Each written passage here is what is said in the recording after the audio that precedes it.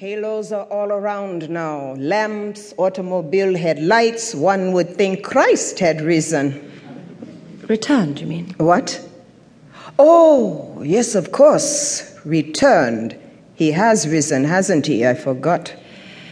You're lucky you got to me when you did. You realize that in your case there may be a small degree of permanent eye damage? Yes.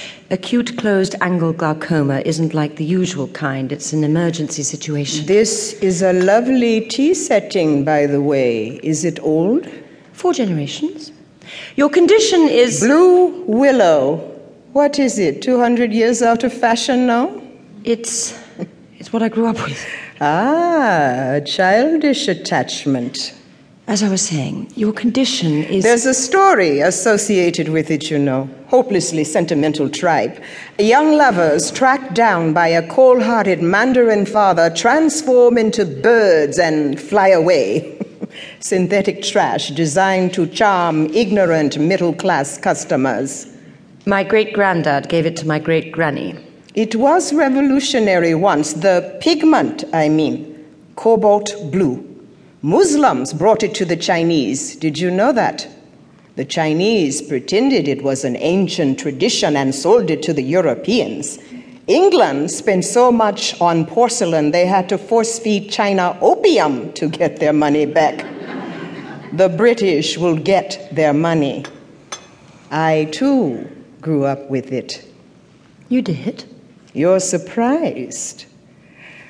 Tell me, why am I here? Pardon? I could be resting in my hotel. Instead, you've invited me to your home. Is there a reason? Eyes are precious possessions. I thought you'd wish to know me as well as possible, since I'll be the one... Cutting into them. With a laser. It's not cutting in the sense of... And that is why you've invited me? Simple reassurance, no other reason. What other reason would there be? Lying badly is punished by death where I come from. The English are either more forbearing or more gullible. Thank you for tea. I really should rest. No, please, stay. I'm sorry. It always takes me time to be... Honest?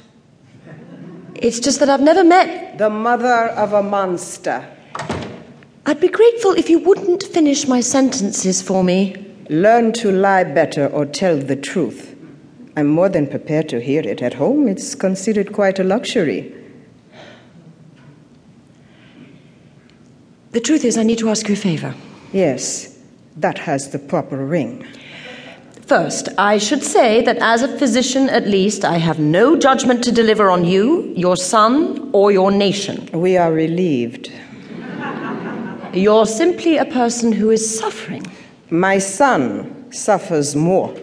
Can you imagine how difficult it will be for him if I go blind? Why do men build empires if not to show their mothers?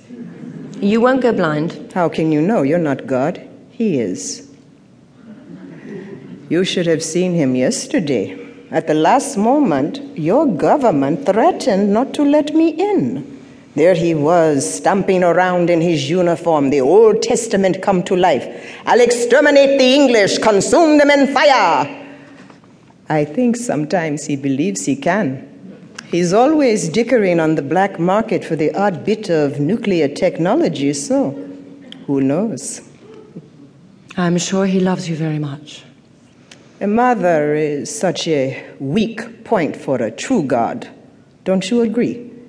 He's humiliated that I exist at all. How can the Almighty have a mother? The fact that I was partly raised here, polluted, he would say, makes it even more difficult. But forgive me, you're a physician. My background is unimportant to you. That's not what I meant. Your background, on the other hand, is very important. To my son, at least. That is why he sent along Mr. Onogu, the man you were watching a moment ago. Look at him, ready to rescue me from Western thought at the smallest wave. He's quite effective, really, very good at killing things. Things? Animals, people, things. Mr. Onogu was quite interested in your husband.